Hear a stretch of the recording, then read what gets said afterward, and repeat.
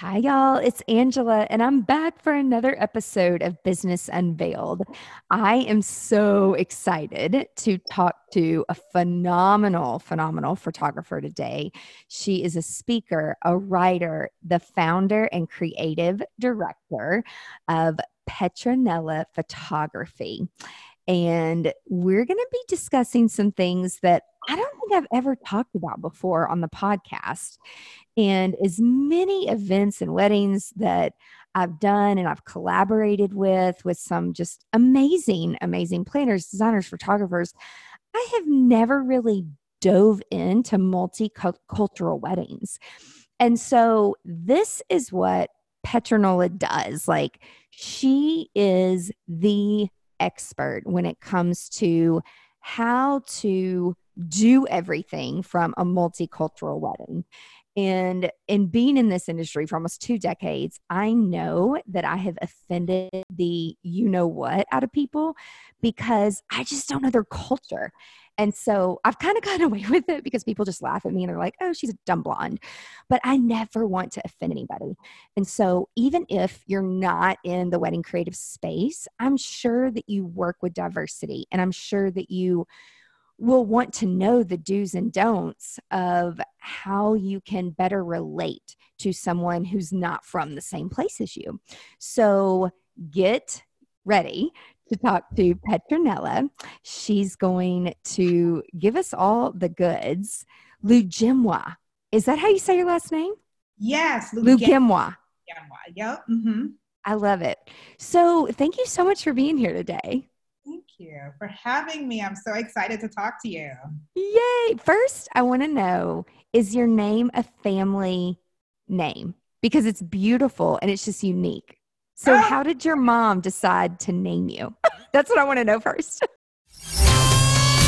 Welcome to Business Unveiled, the podcast designed to help you thrive in the creative community. Here's your host, events and productivity consultant, Angela Profit.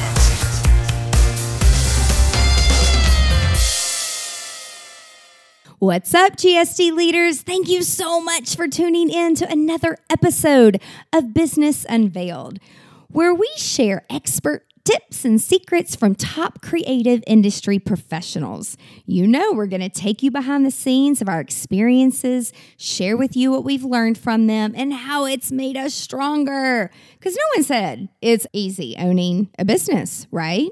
But it's a lot more fun when you've got a strong support team around you. And that's exactly what we do at GSD Creative.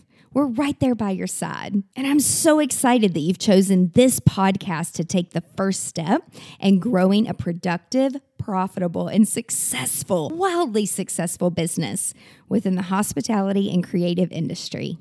Today's podcast is brought to you by BombBomb. You can quickly and easily send video emails to stand out in your audience's inbox. There's no faster way to record yourself and or your screen. You can set up email campaigns and track for timely, relevant follow-up. BombBomb makes it super easy to build relationships through email, text, and social media with one goal: humanize the planet. Give it a try. bit.ly/apBombBomb.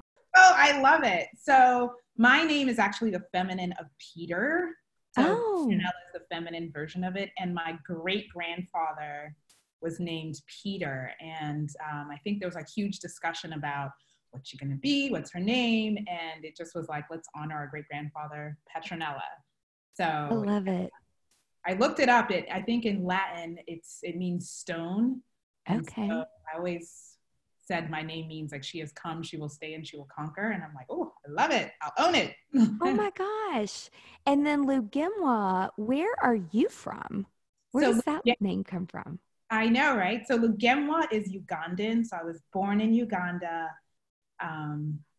Grew up in Zimbabwe, and then my family moved to Birmingham, Alabama when I was 10 years old. What? How the hell did you get to Birmingham? I know! It was like the one place my dad got a job, and so we were like, okay, sounds good to us, we didn't know. Oh my, so did you go to the space camp ever? around Oh there? my gosh, I love that you know that. Yes. That was like the jam. That was like, yes, down. What was Tuscaloosa? Huntsville. Yes. Oh. We would, my family is from like Biloxi and Ocean Springs, and we would always drive through there. And it was like a big deal because they had like Sonic Ice at the rest stop area. And then like me and my brother and sister all like loved space, and we would like go to the space camp. We were a little bit nerdy. I love that you know that. That brought back some good memories.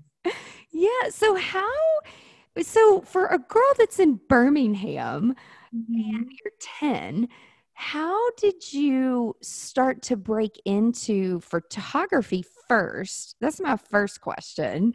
And then once you started your photography business, how did you feel the void of these wedding people don't know what the hell they're doing when it comes to other cultures? Because you've really coined yourself as the expert in that. So I would just love to hear more on the background of like, where'd you get your first camera and how did you start to realize that like there's this hole in the industry?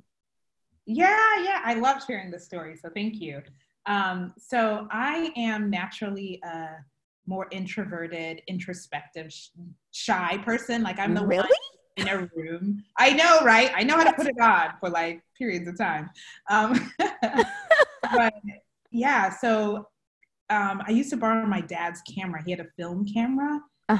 Just take it, pop some film in it, and I would just go out and shoot anything and everything. I'd just be like, I don't know what I'm doing. Just, I remember particularly in high school, I had classmates in the gym. I was like, oh, I want to learn how to do people and motion. And I would just be snapping my classmates, sweating and all of that. I'm sure they were like, what is she doing?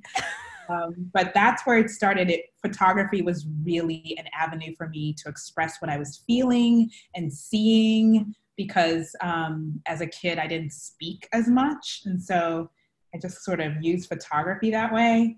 And so let's see, so my parents are in math and science, and as an immigrant child, they were always like education, and you can become, for most immigrant children, you can become a lawyer, a doctor, an accountant, or you can go in the sciences. Those are like quote unquote acceptable professions.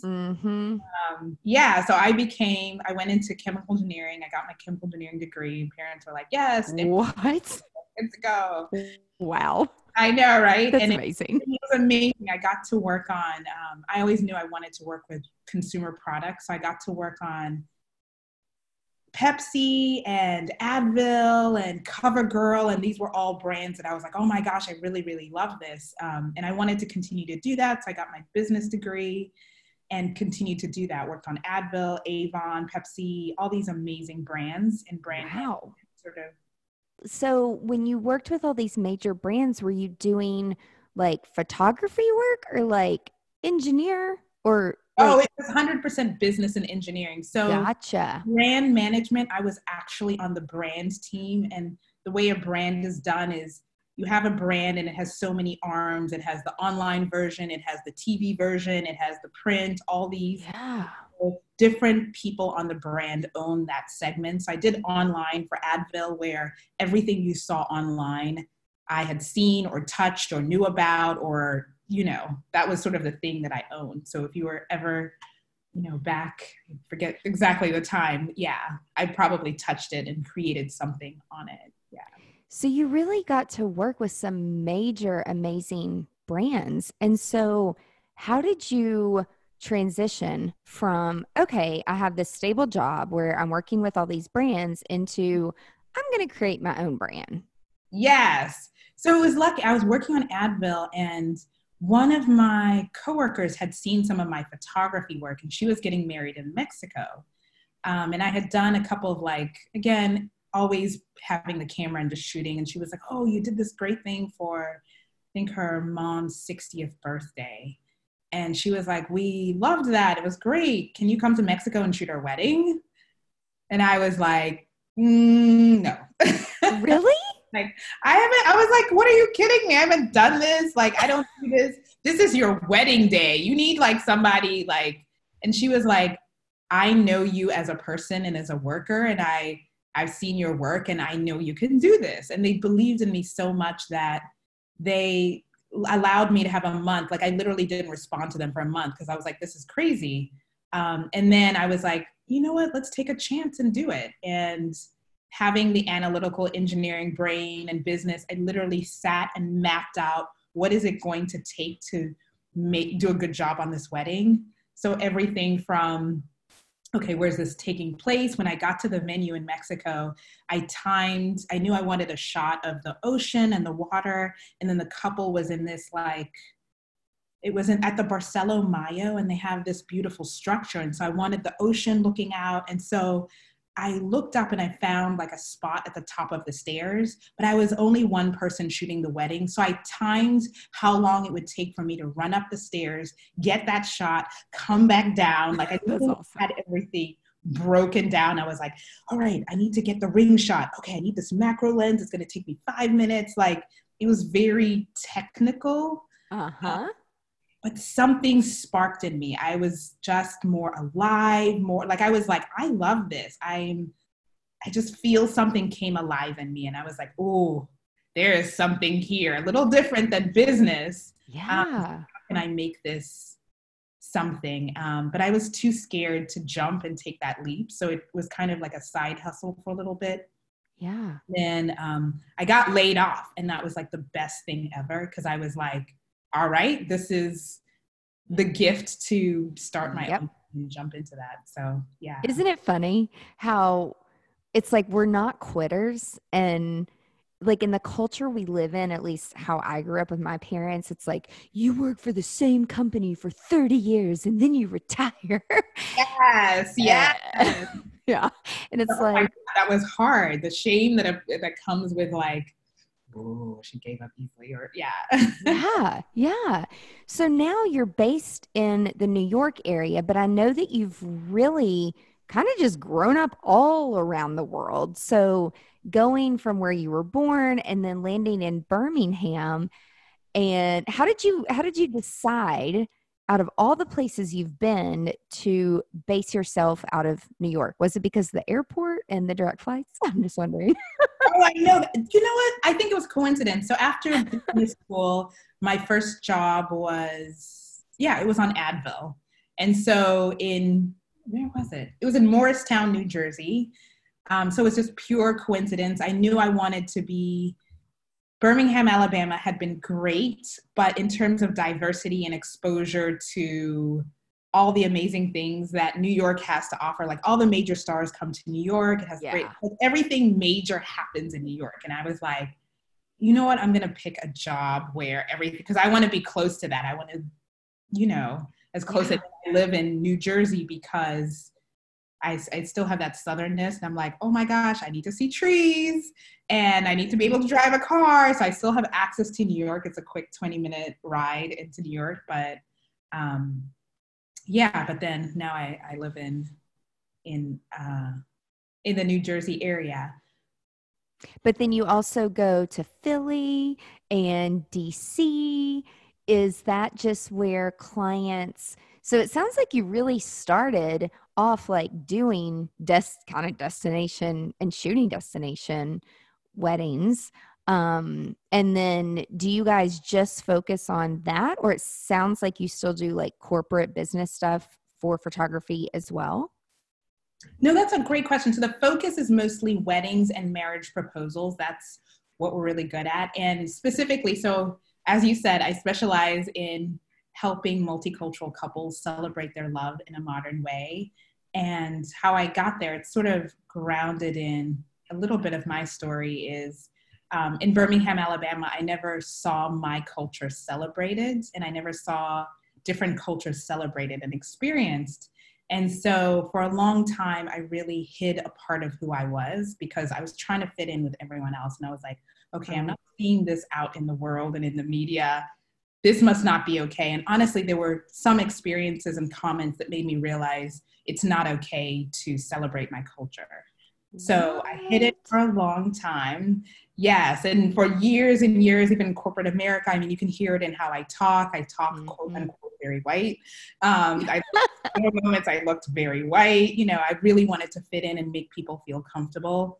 And it wasn't until I was starting out into wedding photography and I had invested in this brand workshop, sort of branding yourself and sort of figuring out what your positioning is. And I had learned to hide my last name because I knew if you knew my last name, you'd know something was up. Aww. And one of the people was like, wait a minute, we just figured out your last name. What the heck? What's going on there? And I was like, oh, yeah, just, it's just a thing. And they were like, no, let's dig into that. And they dug into it. And we realized that they believed that, and it was the Reichmans in Atlanta, they believed that your gift lies in the secret that you're hiding from the world. Mm-hmm. They were like, you need to share this loud and proud and make this something. And they told me that. And I was like, this resonates so beautifully. And it just makes sense because I get it. I get what it's like to be multicultural, to have different worlds, to go home and eat a certain kind of food and talk a certain way, maybe talk a different language, be a certain way, but then go out into the real world and then you're this completely different person to fit in. So you're constantly on a daily basis navigating different worlds, which is how I define multicultural, as sort of somebody who on a consistent basis is straddling different worlds, whether it's faith, language, or daily habits, cultural habits. Yeah. So that's. Do you speak multiple languages? I do. I'm like, I speak Luganda, English, French, and I'm working on Spanish. Wow. So yeah. I was looking at your Instagram this morning, and your photos first are just beautiful, but the diversity, not only the stories that you capture of the clients, but like the places that you've been. And it's gorgeous. So whatever workshop you just said you were at, like, good job for them to like encourage you to like get out there and like do what you do. I'm so thankful we live in this time where transparency is like the cool thing, because for so long, like over a decade, it's just like, I just sold perfection, and nothing's perfect, but I would never tell anyone. I would just fix it and, shove it under the rug and learn from it. And now it's like, those moments, are actually acceptable. And so I'm very thankful for that. What is your, I guess, like in all the different multicultural weddings that you capture, like, do you have a favorite culture that you just like, is it your own culture that you gravitate to? Like, do you have a favorite, or you just embrace them as they come? Like, because people ask me that, and I definitely have a favorite, but I'm just wondering. Yeah, no. I mean, it's a hard thing to say. Definitely my own, because, I don't get to do as many as I would love to do. So I'm Ugandan, and when a Ugandan couple gets married, they do a couple different ceremonies, but the two major ones, one is the Kwanjula, which in the parents' eyes is very like official, like this is happening, they are together, this is moving forward.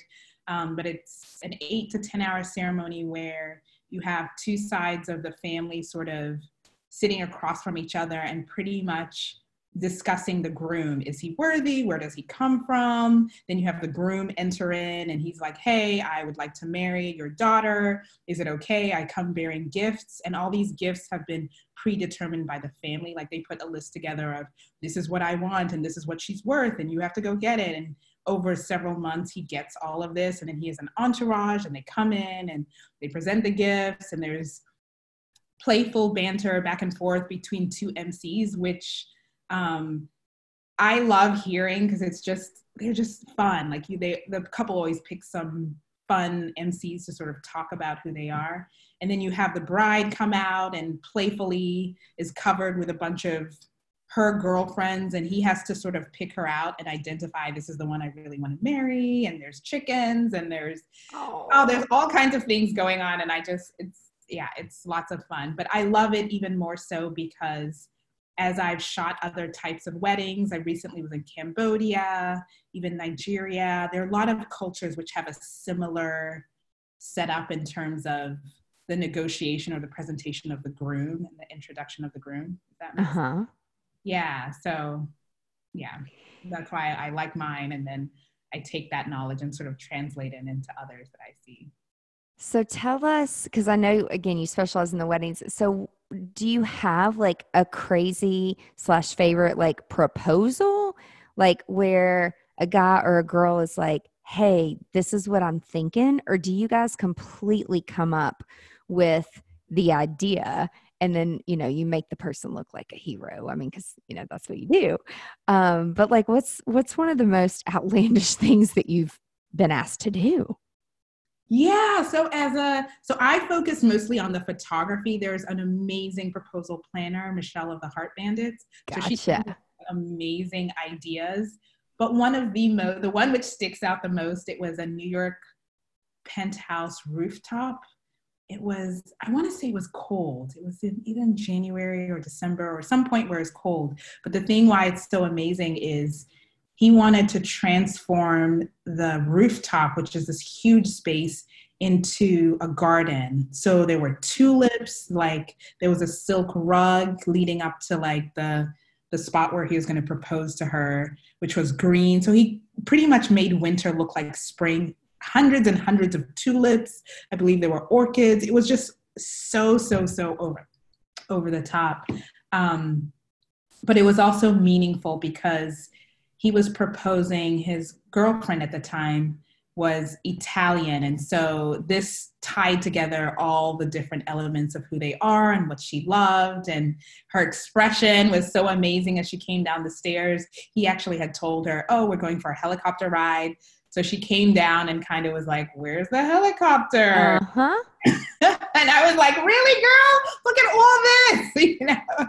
Right. Yeah, right. But yeah, so I love the expression. I love the joy.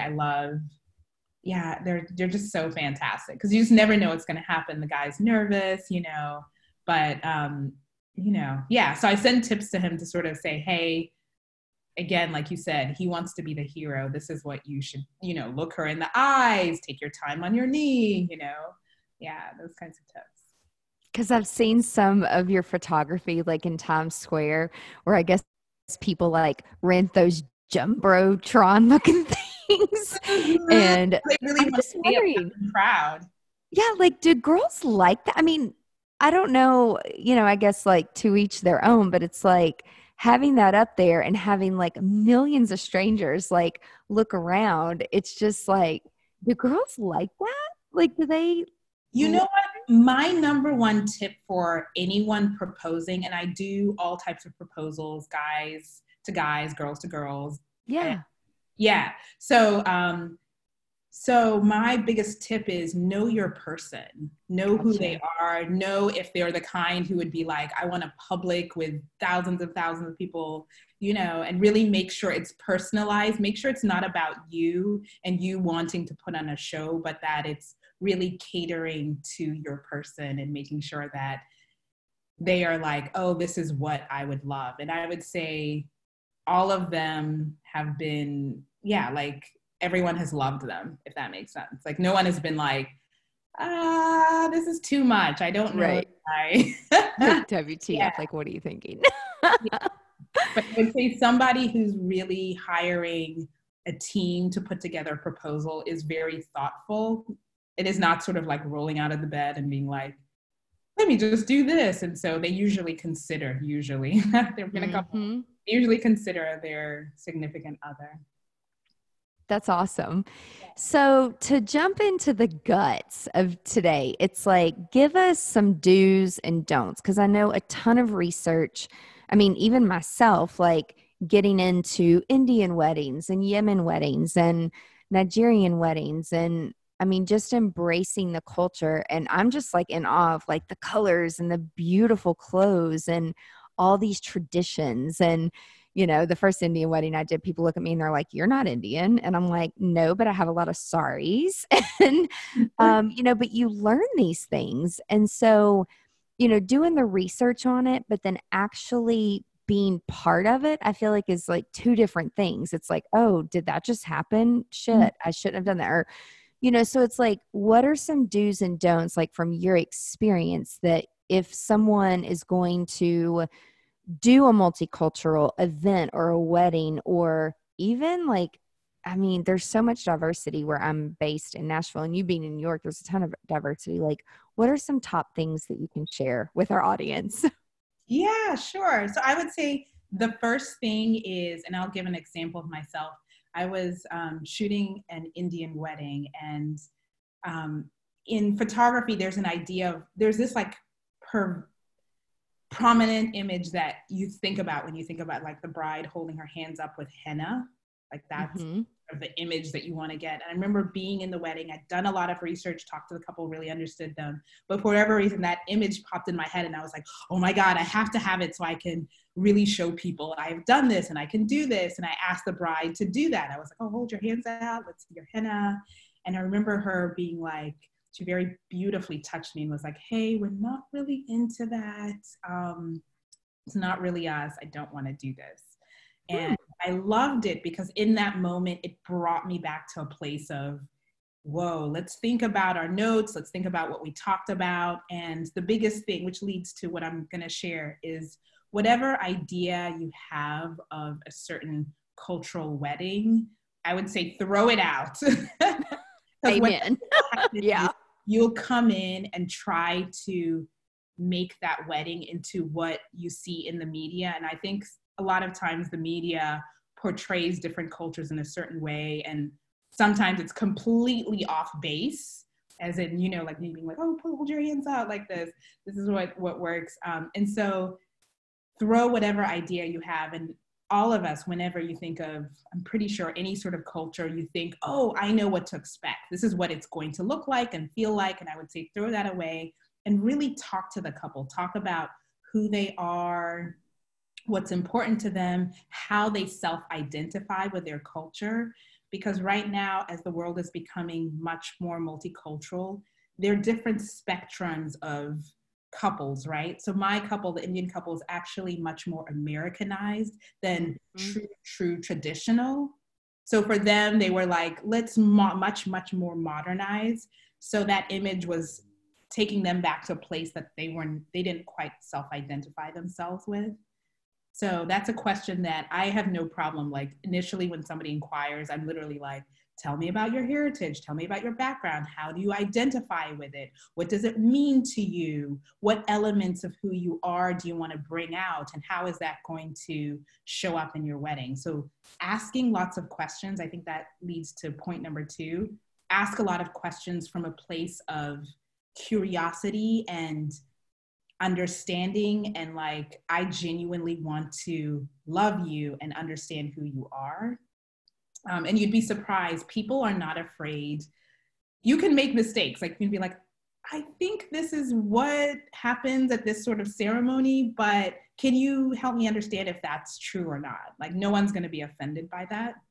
That makes sense. So I would say ask lots of questions, do a lot of research up front.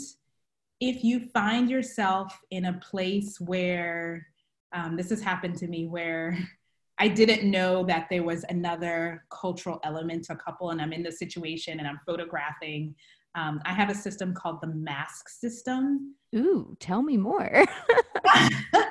Yeah, so M stands for movement. So if I'm in a situation where I'm not quite sure and I'm like, oh my gosh, I didn't realize there were this culture going on, I'll look for movement. Where's the movement happening? What's going on? What does it mean? Because that's usually a sign of something important's about to happen. A is attire. Really pay attention to attire. What are the parents wearing? What is the bride wearing? What is the groom wearing? Why are they wearing that? From the shoes to the jewelry to the everything. Like, why is she wearing a white dress? Now she's wearing this dress. What does that mean? What's going on? Like, pay attention to that. And that's going to give you clues as to what's important and how to better understand and respectfully honor that culture. The third one, S, is symbols. And this one's a little bit harder because you kind of have to do a little bit of research, but look for symbols that like that might be important. Like in my culture, if you see the chicken come out, that's a sign. The groom hands the chicken over to the brother as a sign, like I'm going to take, like it's a sign of masculinity. It's sort of like, I'm going to take care of your sister very, very well, and I respect her and all of that. So that like a real chicken? Like a live chicken, yes. My brother-in-law did that. Yeah. Oh, okay. Yeah. Okay. So it's those small things that you're like, I've never seen that before. Why is like, I think with modern regular way, like the ring, the ring is special, right? That's like, okay, that's an important symbol of coming together. But with cultural weddings, there are other symbols that are meaningful to each specific culture. And so just looking out for those are going to give you clues as to, hey, I need to pay attention. There's something happening here, and this is important to this person, regardless of what field you are, whether planning or photography. I need to capture this, or I need to know what's going on with this. Then the last thing is key people. Pay attention to the key people. Where are they positioned? What are they doing? And how are they interacting? And that's going to give you a clue as to what's going on. Sometimes if you're in a situation where you're like, I didn't realize this was going to happen. Okay, let's, my sister's wedding, before she walked down the aisle, my mom brought together a bunch of women that had supported her and supported my sister throughout the process, and they came in as an entourage. Now, this is something that she hadn't told the planner was going to happen, but it was movement. The planner, as a planner, I would have been like, oh my gosh, there's movement. The mom is in the front with all these women. Something important is happening. Let me pay attention. Let me figure out what's going on. Does that make sense? So that's the mask system in terms of. I love it. Yeah. I love it. It's just, it's just so interesting to me. So yeah, I couldn't agree more. Like, ask a lot of questions and don't assume. And so it's like going from my first Indian wedding to my second, I just assumed they all wanted red and gold. Like, yes. And I'm like, and then, the mom looks at me and she's like, we're from the other side of India and we like purple. And then, the next one is like, don't assume purple or red or gold. It's very modernized and they want it all white. And I'm like, oh, I thought that meant something bad in but I never assume anymore. And so have you had to handle as the photographer, because I know a lot of planners have to deal with this, but as the photographer, in everyday life, it's like we deal with parents that are divorced or remarried or girlfriend, boyfriend, whatever. But as a photographer, when you're capturing stories with all these different cultures, have you ever had some uncomfortable situations where you've had to step in and like fix the situation just because of miscommunication? That's something that I've learned that is huge. It's in different cultures. It's just the miscommunication of our culture versus their culture. And so do you have any examples of that? And how did you handle it? Yeah. So I have two different examples of communication in different ways. One of them is, it was a multicultural wedding, and we had the venue and the venue coordinator, and how they had a specific timeline of how things run. Like, at this time, we're going to do this, and then food is going to be served in the first course and the second course. And I remember having a conversation. This was right before the wedding. I remember having a conversation with them because it was a Nigerian wedding. There was a Nigerian aspect to it. And I was like, hey, I just wanted to give you a heads up that your timeline is about to be shot. Because this is what's going to happen. There's going to be a money dance. There's going to be an entourage coming in. And I remember her being very adamant about, hey, no, but this is going to throw things off. And this is how things, and I just was like, hey, we need to figure out how to make this work, because if you try to cut that short, you're going to offend the family, and it's not going to be a good thing. So let's figure out how to build in something which accommodates, I know food has to come out at a certain time. This needs to flow in a certain way. But how can we also accommodate the family? Because it's really, really important. And the way you manage and the way we work together on the situation is going to impact how the family and the bride and groom view you. and let's make this a good situation where we all come out really well. And so I think she really appreciated the enlightenment. Like, I'm like, girl, it's not going to happen that way. You know, yeah. It's going to be about 30 minutes of dancing, give or take 15 to 30 minutes of, you know, money dance. Like, it's not going to be like a clear, with a normal wedding, you just have, you know, the parents walk out, clap, you know, form the arch or whatever. But this one, there's going to be something which goes on for a very long time. And so I loved that she was able to pivot and really open up her eyes and be like, oh my gosh, okay, we can't do that. We're going to do this. And this is how we're going to make this happen. So that's flexibility. Yes, flexibility. A lot of flexibility and openness, and like, there's a Western way of doing things, and then there's also other ways of doing things and how things flow. Another example that's a little bit trickier is with a lot of multicultural weddings, family is a huge, huge, huge part of the celebration. And I would say, for most photographers, there's certain shots that you're kind of like, oh, the family formals, I don't really want to do this. It's not as fun, as exciting as maybe this reception or the bride looking beautiful or, you know, other elements. And so I would say I definitely have seen and people sort of shove the parents and sort of be like, okay, they might have this request and you're just kind of like, no, I want to focus on this. This is what I've been told to, and this is sort of how things flow. But I would say in a situation, so sometimes, you know, you're tasked with the couple will say, hey, we need you to take these specific shots. And then the family members will come in sort of like, this is our day too. And we like shots with me and my auntie, and my grandsister, my auntie, and like a whole new photo shoot. And so for me, I'm lucky that I usually have a big team, and depending on the culture, we've done a lot of homework and I sort of understand, hey, I might need to staff and add more people because these type of requests are going to come. And so to really look at that person and be like, hey, what you're asking is really valid and important. I think that'll very quickly quell a lot of the tension that you sort of feel between, I'm supposed to do this, but you have this request and how do I handle it? And either saying, hey, in some instances I've been like, hey, it's really important and we've been told that we need to focus on this right now, but how about this during the reception, grab either me or, you know, whoever else is on the team and we can do that for you. Or, you know, if you plan it in advance, being like, hey, we're going to give you this time slot where we can do all these different combinations of photos, if that's important to you. But I think the key thing is just acknowledging that that person has made that request and really acknowledging the family, especially the mom. Usually the moms are really important in multicultural weddings, so really not trying to brush them aside, but really saying, hey, I hear you, I see you, how can we make this happen? So the other big thing that I've noticed in multicultural weddings is who pays for what and how that can drive decision making.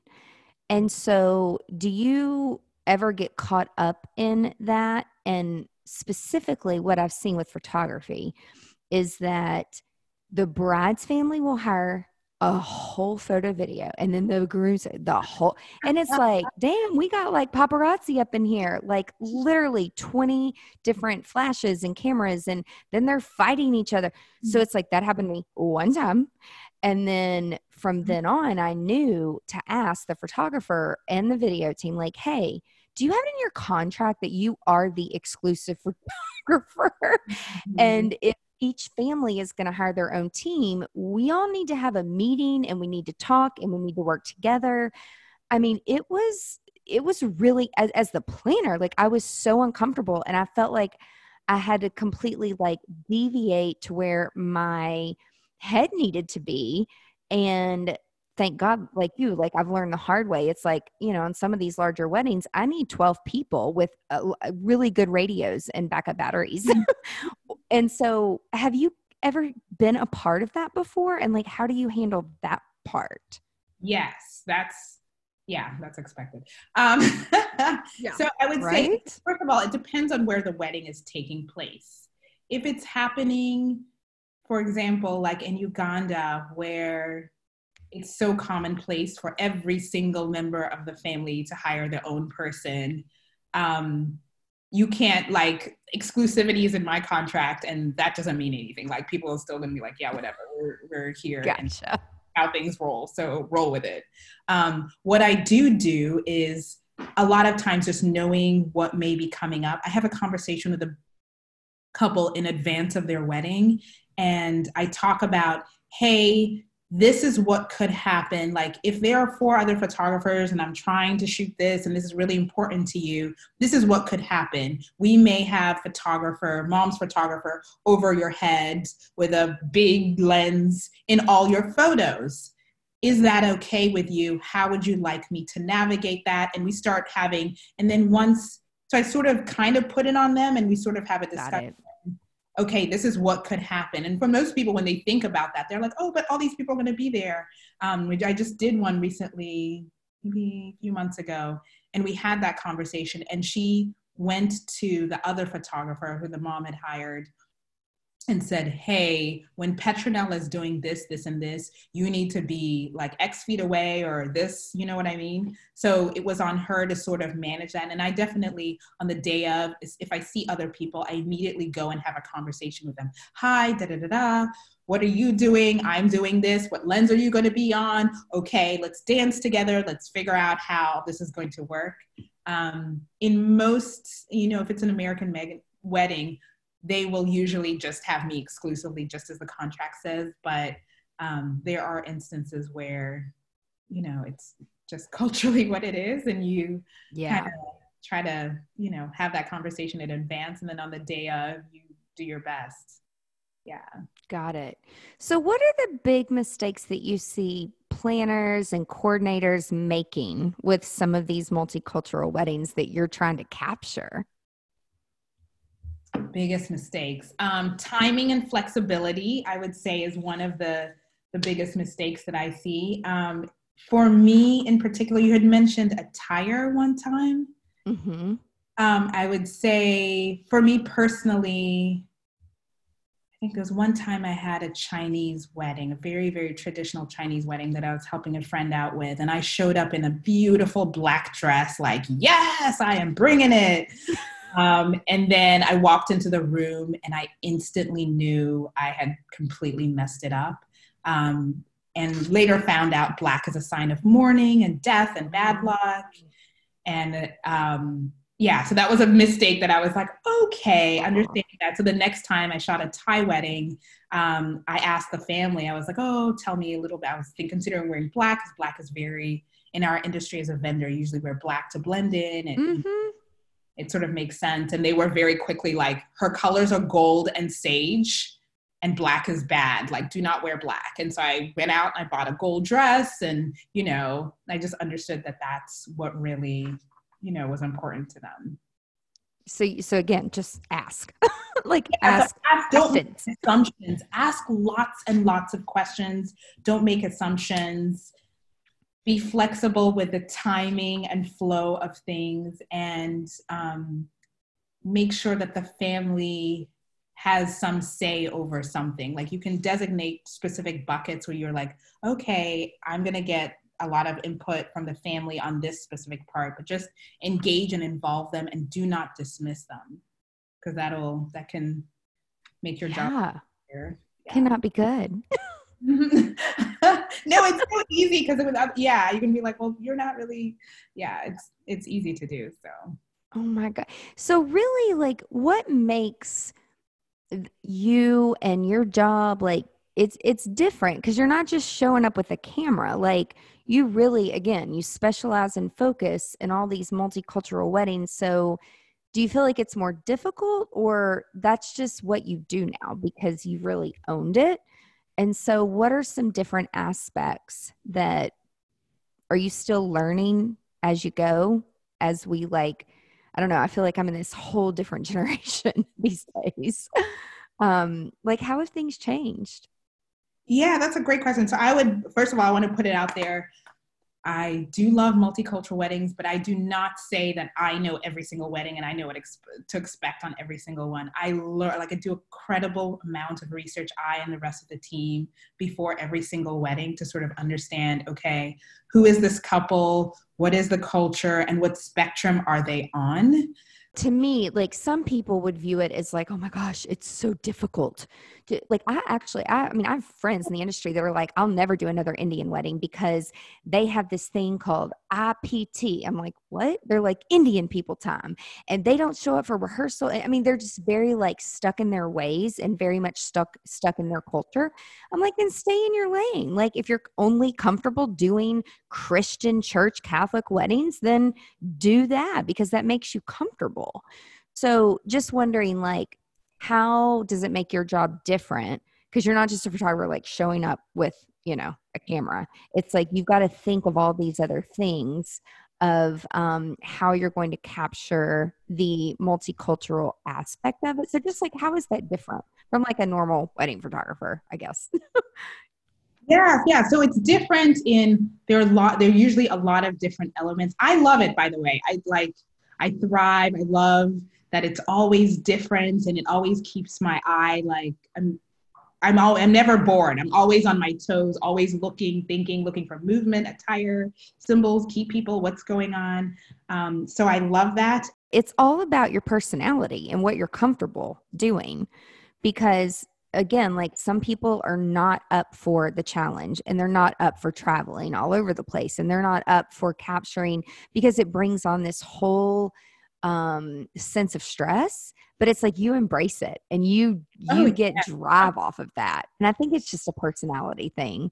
And then also you going from all the different places you've lived.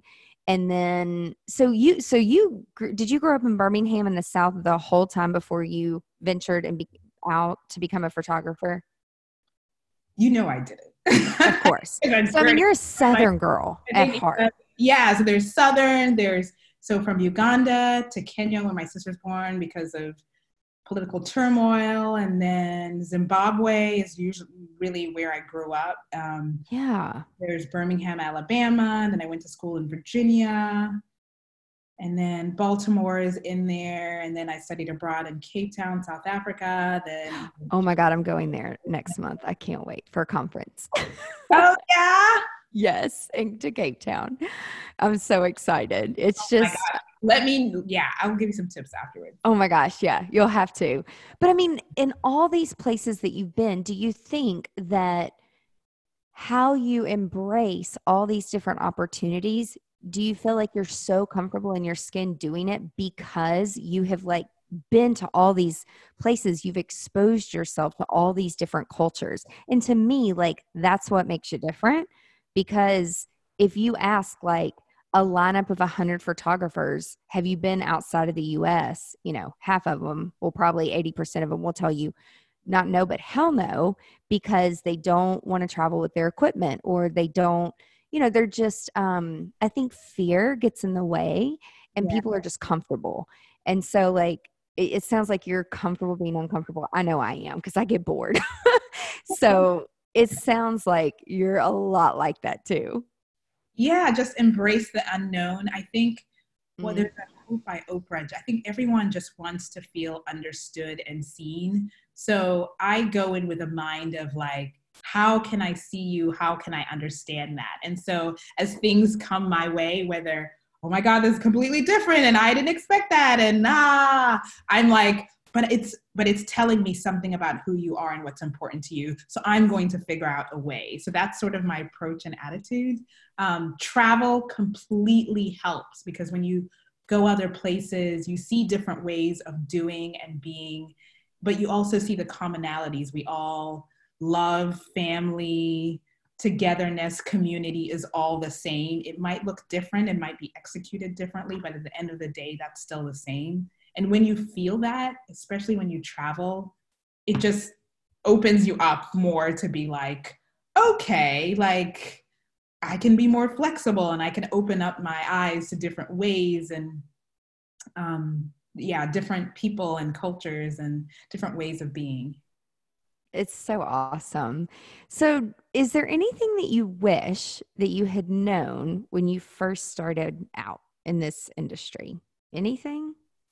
Yeah, I think when you start out, I played small. Like I was like, this thing that I'm doing, I don't know if everyone will love it. And, there was definitely some feedback like, I don't know if you're doing, and I just wish I had gone big. I wish I had dreamed bigger. I wish I had dove in 1,000%, because now I'm opening doors that I'm like, oh my gosh, I could have opened that door like 5 years ago. And so I wish I had just embraced my dreams and dreamed bigger. And really, people are so amazing and people are so open, and maybe some aren't, but you just keep knocking on the door and something's going to open up. And so I just wish I had dreamed bigger and traveled more and just did a lot more, more fun, exciting things to push myself and grow myself.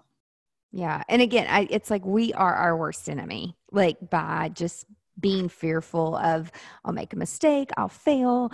I'm like, I don't think about that ever. If something happens, I'm like, oh shit, well, I shouldn't do that again.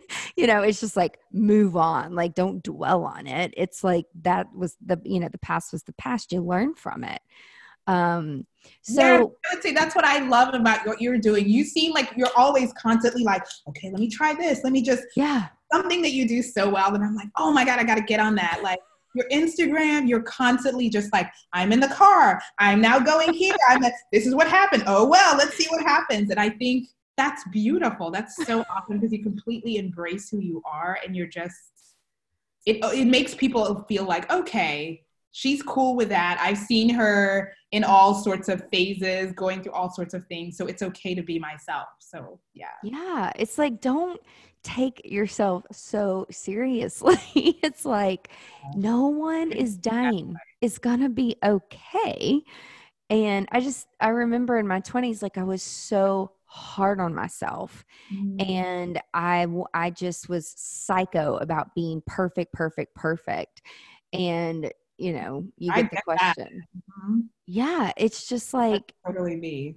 Don't do that. It's like, don't hold yourself back just because you think you're not going to do it perfectly. It's like, we'll give it a try. Now, I don't like to have us do anything, and there's so much grace, and failure is such a beautiful teacher. Oh my goodness. You just so much more. Yeah.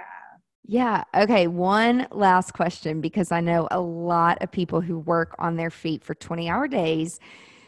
Lately, the big talk is like shoes. And so do you shoot in heels all day, or do you wear like comfortable shoes? And do you have any secrets about how to keep your feet from not wanting to fall off at the end of some of these 4-day multicultural weddings? Oh my God. I love this question. Yes.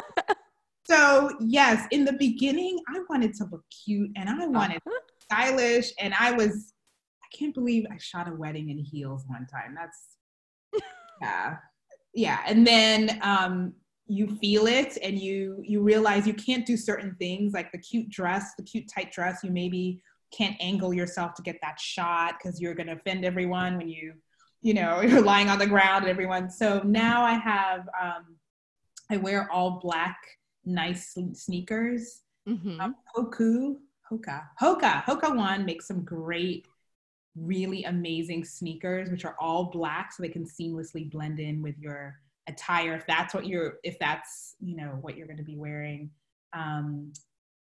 Cole Haan has some good stuff. Oh, and Adidas has a really, really amazing line that's very stylish and can work with different types of outfits. Yeah. So for multi-day weddings, cute high heels is not a thing. I used to care. And then and then you're like, ow, oh my gosh. And you can't give your best when you're focused on being cute and presenting, and at the end of the day, they want to know what you can do for them. So right. I'm like, I'm not here to look cute. I'm here to work for you. I'm not a guest. Yeah. And is that going to be, does that mean I have to wear the, 4-inch padded sneaker-ish, nice sneaker, but, to your wedding? Yeah. It's just funny. Like that's been like the big talk. I was recently speaking somewhere and someone like that was one of the questions that I got. And I'm like, that's really funny. I'm like, ZzzQuil and Skechers have definitely been the runners. They're not that cute, but again, like you don't care anymore sometimes. I'm like, I'm here to work, not look cute. So where can everyone connect with you? Do you have a preference on social? Like, I know that you have your beautiful photos all over Instagram. Is that where you feel like people should follow you? Instagram is where I live, where I love, where I connect.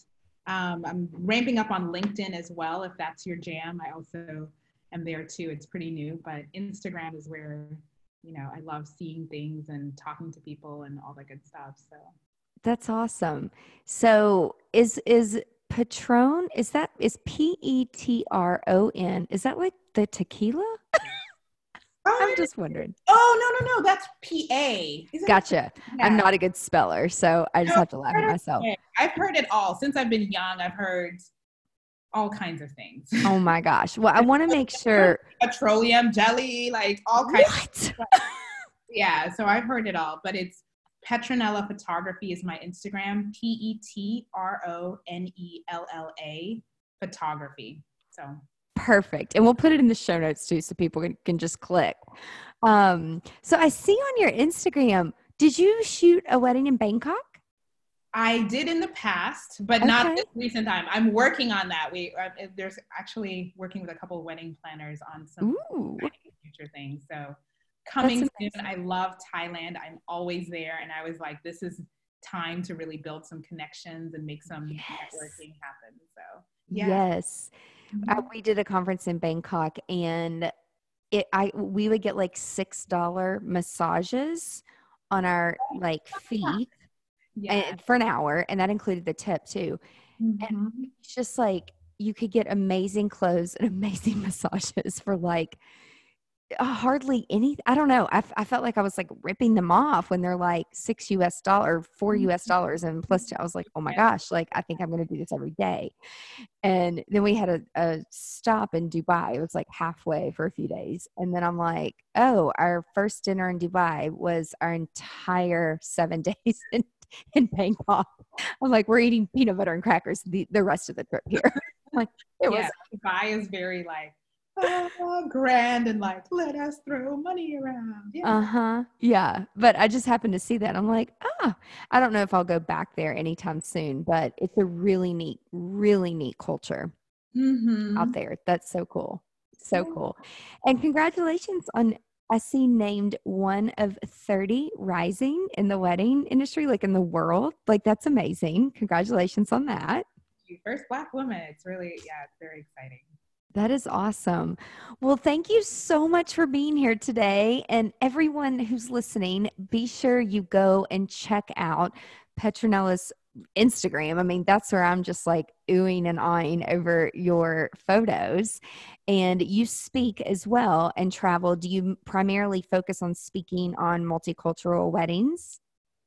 Yes, multicultural weddings, ideal clients, preparing, probably talk about proposals as well. So that's pretty much the focus. That's awesome. Well, thank you so much for being here today. Thank you. This has been so fun. Thank you so much for giving this platform to sort of share my story and give some tips and advice. And I hope it was helpful to your listeners. Awesome. Everyone, thanks for listening. And be sure you tune in next week to another episode of Business Unveiled. Have a great day. Bye. Now that you have all the tools you need to conquer the world in GSD, just share this with your friends and your fellow GSD leaders. And be sure you're a subscriber so you never miss the juicy details of Business Unveiled. And you can ask Siri to listen to the latest episode, but you got to be a subscriber. Before I go, I have a huge favor to ask, and it would mean the world to me.